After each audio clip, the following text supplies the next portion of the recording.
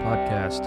Andrew Roseboom here today along with Derek DeBoer, and today we're going to talk about retaining walls and sitting walls and general landscape walls. And Derek, what are some situations that you might want a wall in your landscape?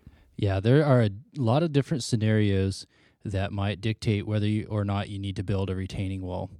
And first and foremost, when you talk about any kind of a wall, it usually originates with some sort of need. You need that there, whether it's a structural wall that you'll build something else on, or whether it's there for the retainment of the soil.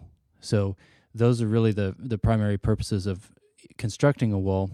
We need them to function properly. So if you look around at different sites, I think there are many examples here because a lot of our neighborhoods are built on hillsides, and so you can look at a new constructed home and the process of that and see some of these processes going on that determine whether or not you need a wall in place. And the reason you would need that wall is a lot of times you look at the natural slope of the land, and if you want more of a horizontal plane for something like a yard or a playground, you need to capture more of that horizontal area, and the only way you can do that is to make that vertical rise in a short amount of time. Sure. So you lessen that slope. So that's an example of why you would need a retaining wall. So let's say in the backyard, you slope off pretty drastically after your house, and you want to level that up for a play area or a yard. You're going to have to employ some sort of retaining wall so that you can make up that vertical difference in a short amount of time and thereby increasing your horizontal area. So that's an example of where you would need a retaining wall. And sometimes that's closer to the house. Maybe the foundation of the house is such that you need to create a retaining wall just for the integrity of the foundation. But there's a bunch of different scenarios you can go through. And we're going to talk about patios at some point, and maybe your patio, in order to get that horizontal plane to build a patio on, you need a retaining wall to shore that up on the far end. So those are kind of the scenarios. Now you think about, let's just say you have a wheelbarrow full of sand and you go out into your driveway and you dump it. Well, that sand has a natural angle that it will pile up, so it falls away. All soils have that natural angle, and it depends on their composition, whether it's mostly sand or mostly clay or mostly silt, on that angle that it just naturally falls away. Now, a lot of our soils are made up of primarily clay, and so that acts a little bit different. But let's just look at that example. So we need to be able to change that natural angle of the soil, how it falls away naturally, and we can do that by employing this retaining wall. Let's switch to talking about maybe just a natural soil rather than sand.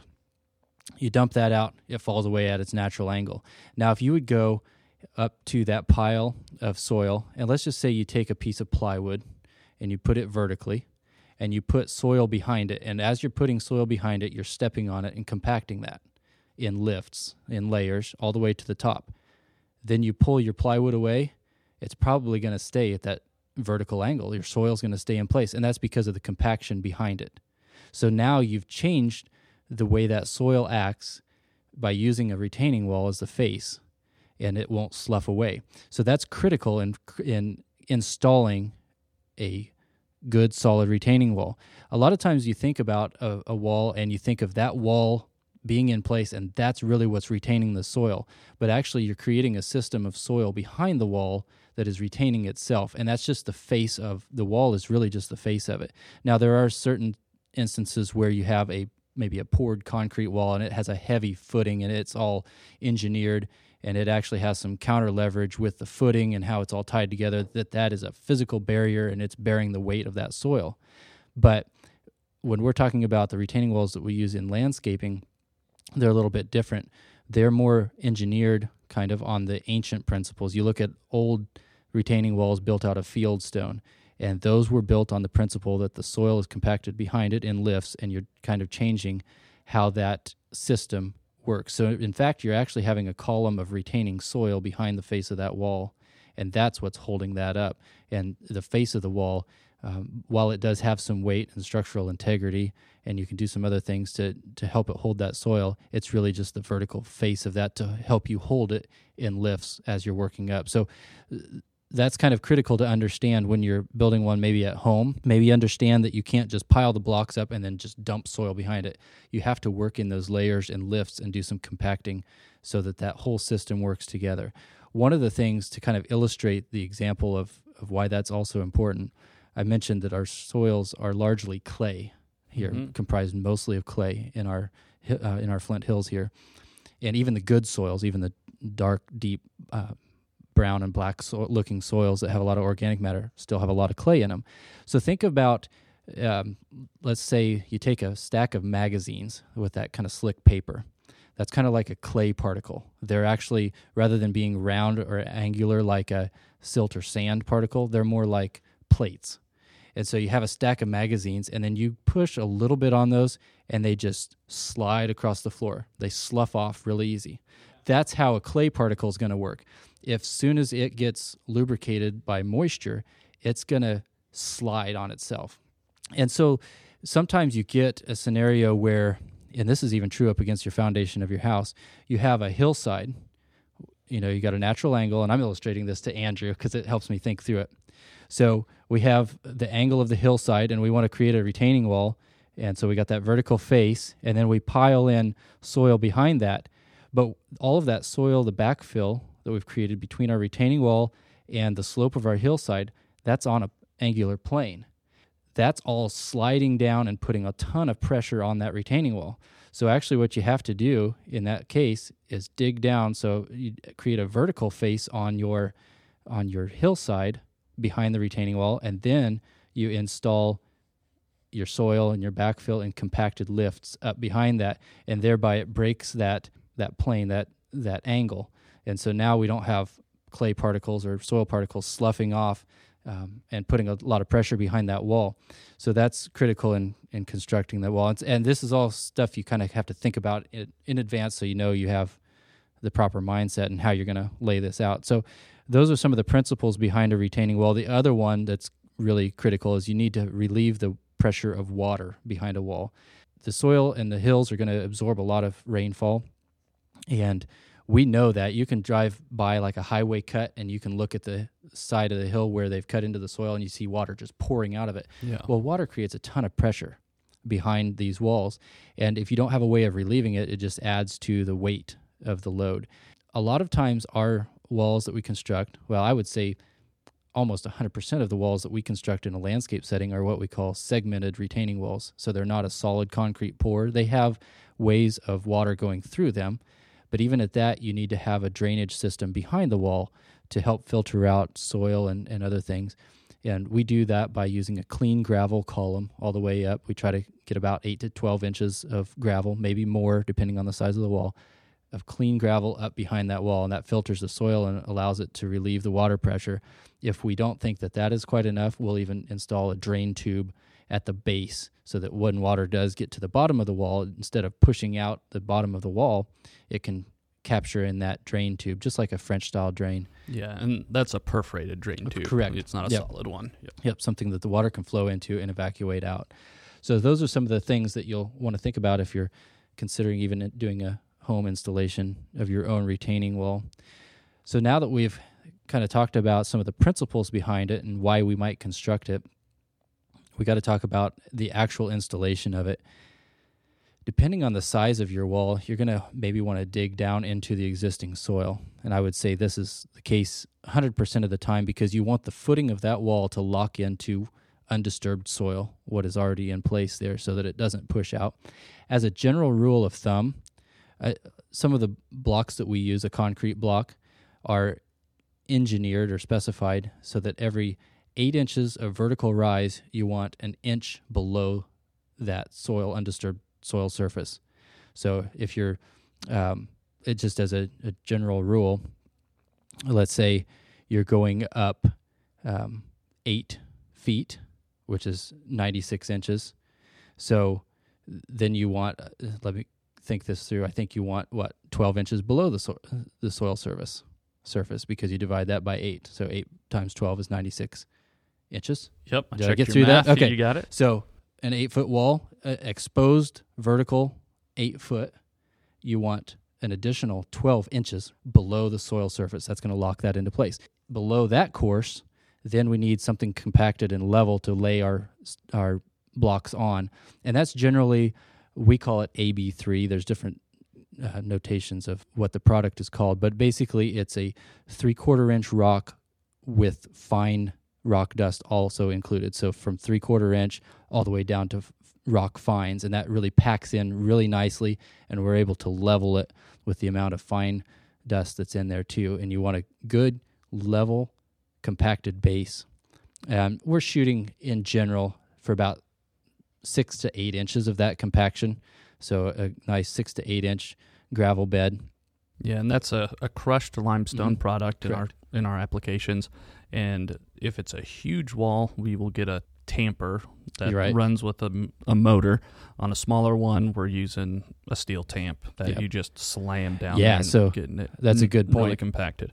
So like all the way from a miniature version of like what they call a sheep's foot, they're compacting highway beds. So you can rent a walk behind version of that, to vibratory plates, to jumping jacks, all the way to the hand tamper. So it just depends on the scale of your wall. Yeah. And that base material can be regional. Like you said, right now we're using a crushed limestone because that's what's readily available and that's what's been tested and engineered over time. But in other parts of the country, it might be a crushed granite or something different. Yeah. So once you've got your base material laid out, leveled, and appropriately compacted, then you're ready to start stacking your block. And in general, you're going to start in the middle of the wall and work your way out so that if you have any grade changes, you can navigate that on the end of the wall. If it's all one solid straight line of a wall, you can work from one end to the other, no problem. But maybe you do a little bit of planning and diagramming before you get there so that you know where your low point of the wall is. That's where you can start and work your way out. We use several different types of material. The common ones, we use like a Versalock block. That's a brand name, but in essence, it's 16 inches across from left to right, 6 inches tall, and about a foot deep. And it's got grooves. It's got a pin system so that as you start working your way up, you set a natural batter back. And so it's about 3/8 of an inch or so on each course as you go up. And the pins from the top course drop into a groove on the bottom course, and you just work your way up. It's foolproof almost. It basically is. Yeah, it's really handy because you just set your pins, and it puts your perfect spacing on those blocks. And as you go up, you want to offset your courses too. Correct. So you don't have seams that are lining up. You want to split those up. Yep. And any type of manufactured block should have that sort of principle built into it. If not, it's not going to probably give you the structure that you're looking for. So you might see concrete blocks with like a lug on the back that overhangs the back of the previous course. That does the same thing. So that's kind of what you're looking for as far as the mechanics of those blocks.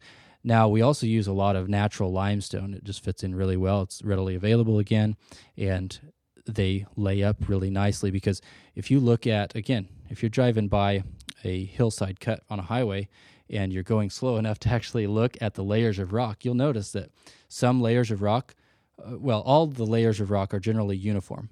So some might be 6 inches thick, some might be 9 inches thick, some 14. We use all the way up to 18-inch thick blocks, and they just come out of the ground naturally, that thickness, so that when quarries are pulling them out, they can bust them up, and we know they're already just naturally a uniform thickness. So that's really handy, and we can stack those up in place using our equipment as well. And usually in those larger applications, if you get to, well, let's back up. In any application, if you go above about 3 foot, you really need to use some other reinforcement. So we talked about how the soil works together, and we can compact that behind the wall.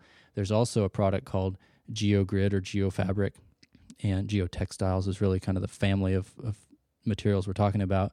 And that would lay into a course of the wall and then extend back into the grade of the soil as you're building up.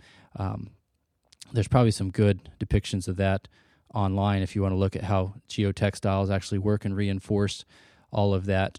But in essence, it holds the lifts of soil in place much better than if you just compact it on its own. And again, that's for walls that are 3 to 4 foot and higher. You need to have that. And at that stage, you probably need to have somebody come and engineer the project because you don't want to get that wrong. Yeah, I've seen a couple of walls fail, either because the footing was bad or Yeah, the GeoGrid was not installed correctly. Yep.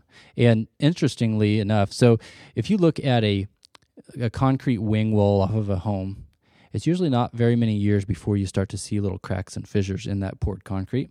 And that's just because the soil behind it is moving and putting pressure. You look at a soil around here, spring versus summer versus fall, you start to see gaps opening up in the summer when it dries out, and you just see a lot of movement in the soils. It's really kind of crazy. And you'll get that pressure pushing against the walls, and that eventually creates cracks and that sort of thing.